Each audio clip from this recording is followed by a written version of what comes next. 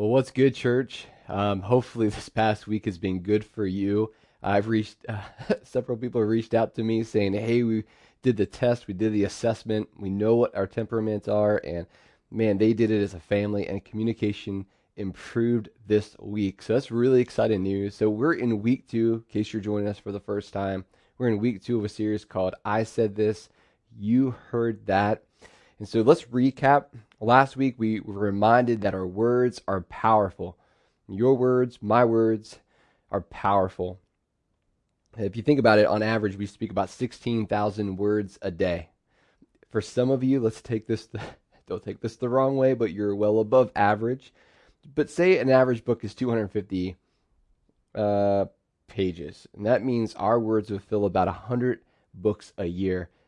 One parent said from last week, I personally don't write over 100 books a year. I actually write one book, and it's over and over and over again. It's don't run, use your inside voice, and apologize to your brother.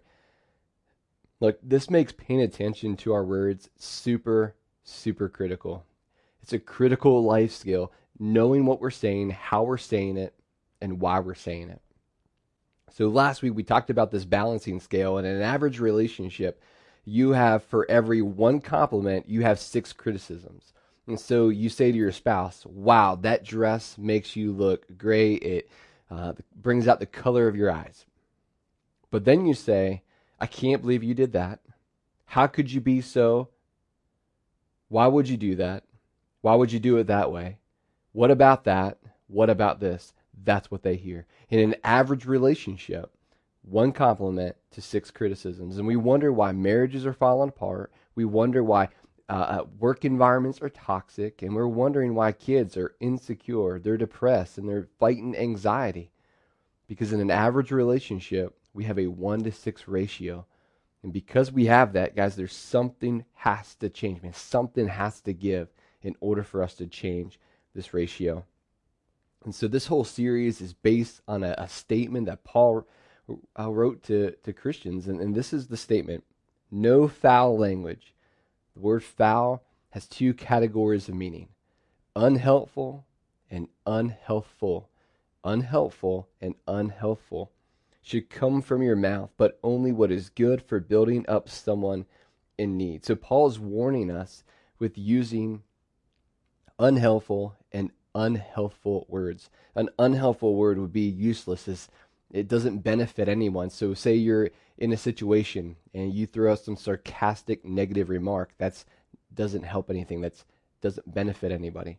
Or unhelpful, you say something to someone, I can't believe you did this, you're such a blank. That is toxic, that is abusive, that is an unhelpful, foul language. So these unhelpful words, they come from our temperaments.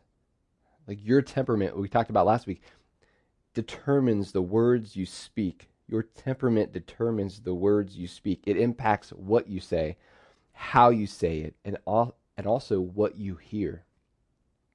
We talked about the 4 temperaments last week. There's 4, and there's 4 Greek terms, and these terms were around 400 years before Jesus was born. So Paul knew these words. Paul was familiar with these temperaments. You have sanguine or yellow. You speak the language of people and fun. You often speak with animated, fun, exaggerated, people-oriented words and phrases like, hey, that sounds like fun. Hey, come join in. Or, oh, I totally forgot. Maybe you're choleric. You're red.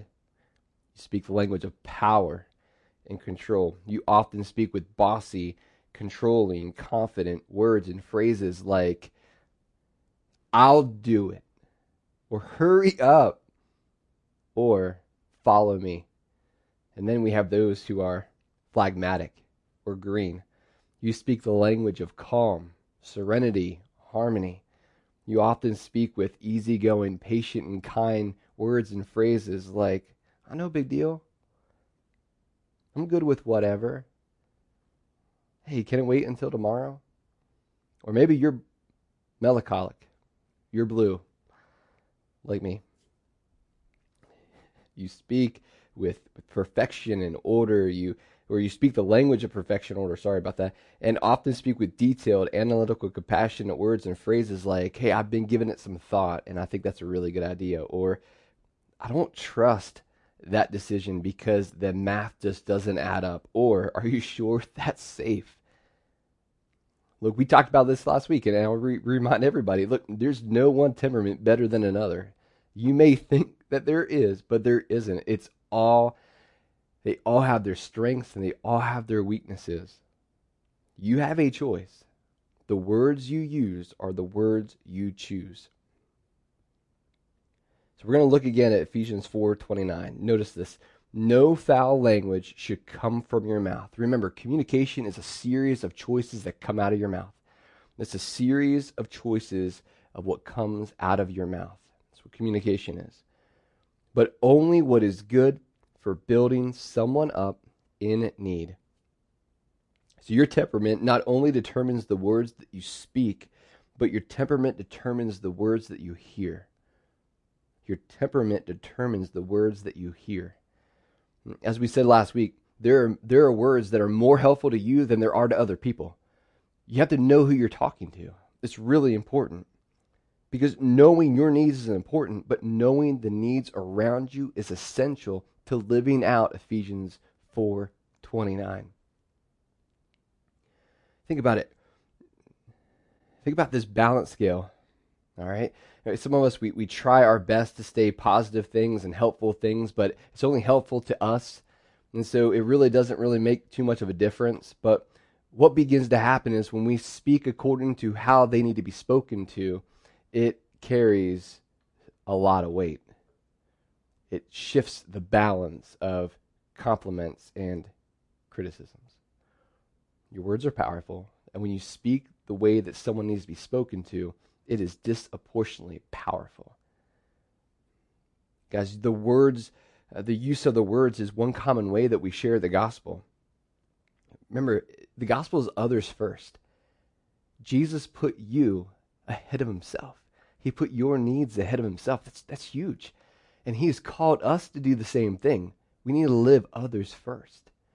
Live others first. Notice what Jesus says about himself. He says, for even the Son of Man did not come to be served, but to serve, and to give his life as a ransom for many. And so Paul's writing some commentary on this in Philippians, and he says, guys, I want you to be like Christ. He says, do nothing out of selfish ambition or conceit, but in humility consider others as more important than yourselves, living out the gospel, following Jesus' example. Everyone should look not to his own interest, but rather to the interest of others. So that means speaking to the temperament of my wife, Jenny, changes the conversation every time with her. Speaking the temperament of my daughter, Brooke, changes every conversation with Brooke. Fill in the blank. Speaking according to the temperament of fill in the blank for you, whether it's your spouse, your kids, your teenagers, or it could be your parents, it could be your coworkers, your employees, your boss, your athletes, your students. Either we build up or we tear down. We build up or we tear down. We build up or we tear down. So think about this. Maybe these examples will help. Say you're a blue and you're married to a yellow. You're married to a sanguine. And you're not spontaneous. Look, I'm talking from experience. I got no spontaneous bone in my body. It's a miracle when I do something spontaneous with Jenny. But for those of us who are blues, you have no spontaneous bone in your body, and you decide to do something spontaneous by having a child, figuring out childcare, taking your wife out on a date. And guys, when you're on the date, remember, spontaneous speaks volumes to a yellow. But when you complain during the date that it's not as perfect as it should be, think about it. It's yellow, and you're talking to a blue. Say you're the boss, and you task a blue to do some research. It's a big project. You have to make this big decision. Hey, give this to me in a week. So the blue does that. They do all the research. And you're going to use this research to make this big decision. Meeting comes, and you decide to tell them, you know what, I'm going to go with my gut. You don't even look at the research. What that does is it devalues what they did, but it also demotivates them from doing it again. Maybe we have Reds that are listening, and you have a green teenage daughter. Barking orders at your green daughter in the morning to hurry up and get ready for bed or get ready for school is the opposite of what gives her joy. They like serenity, they like peace, they like going at their own pace, and that's just creating stress for them. How about greens communicating to reds? Do you know that reds feel disrespected when you're either late or you don't show up for a meeting, and you never tell them that you showed up for a meeting? You weren't going to come? They feel disrespected when you don't follow through. Guys, speaking according to the needs of those around you, don't miss this, will transform your relationships. But it also fulfills a greater transcendent purpose. Notice the last part of this verse. So that it gives grace to those who hear. When we speak to the needs of others, we speak the language of grace. The language of grace is the language of God. As a follower of Jesus, we are not only invited to speak the language of grace, we are instructed to speak the language of grace. The language of grace is the language of God, and the purpose for our words is to reflect the language of God. So let me ask you, how are you doing? How are you doing with that? How are you doing with using your words to build up your circle of influence according to their needs? You know, we all have 3 circles. We all have 3 circles.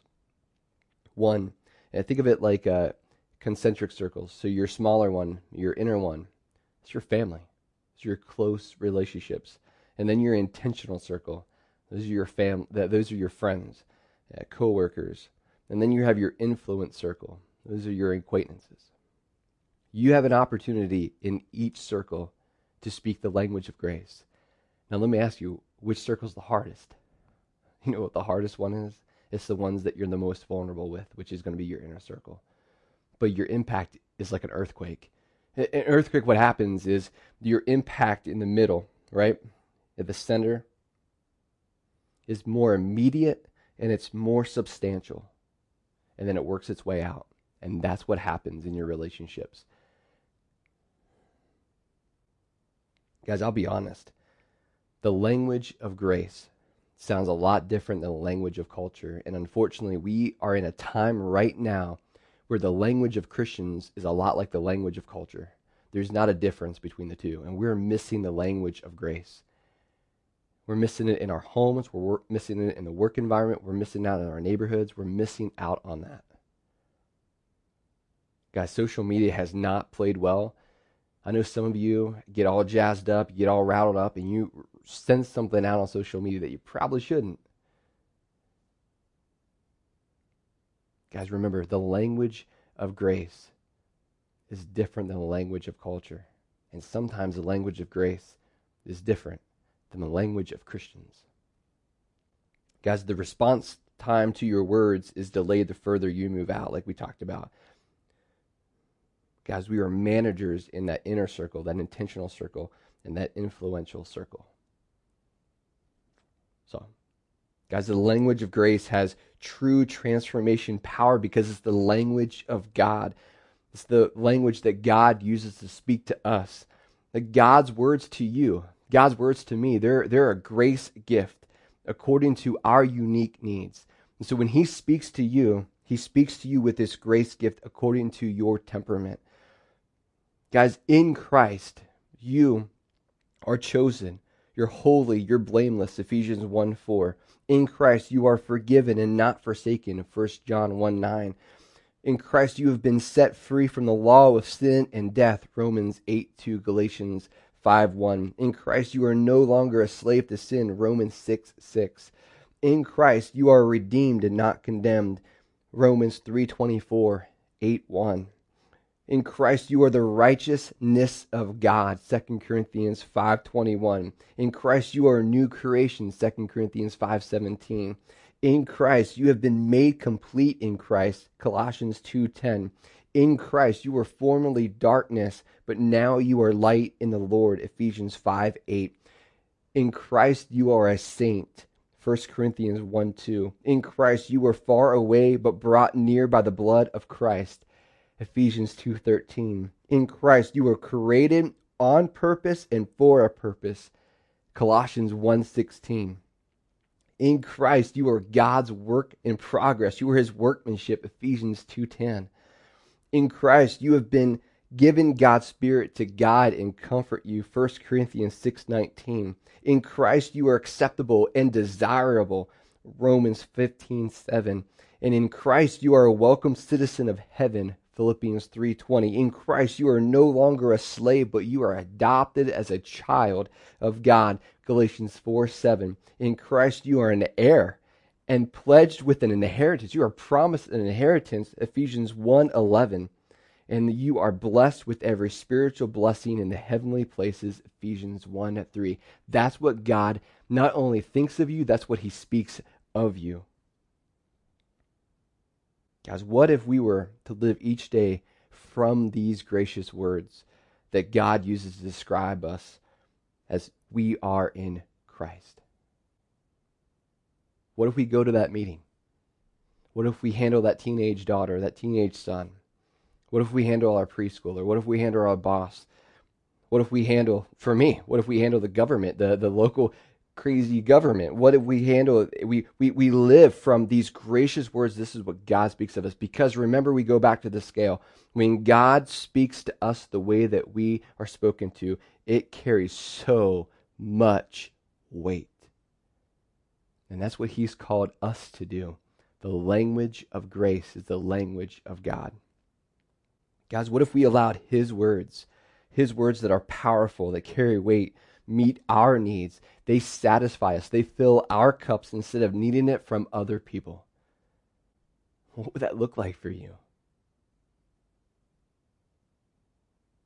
Well, guys, as we land the plane, as we get ready for week 3, we're going to stop there. We're going to prepare for week 3, but I would love to pray for you. Heavenly Father, as we finish out week 2, you remind us that we are to speak the language of grace, that we are to share the gospel. We are living out the gospel by speaking the language of grace, by being others first, as we follow Jesus' example. And yes, God, you created all of us with this temperament, but man, the sin nature at times is so powerful that it wants us to speak unhelpful and unhealthful things to people. So, Father, help us to yield and surrender to the power of the Holy Spirit that's in us, so we speak the language of grace. We speak the language of God, and we're not using foul language. So help us do that. Help us to surrender to you. Help us to be empowered by you, by surrendering to you. Father, for those who have yet to have a relationship with Jesus, I ask that you would give them the courage to click on one of our hosts, and we would be able to walk with them and explain to them that God loves them, that sin separated them, and that Jesus rescues them. So God, help us use our words as we speak the language of grace this week. In Jesus' name, amen.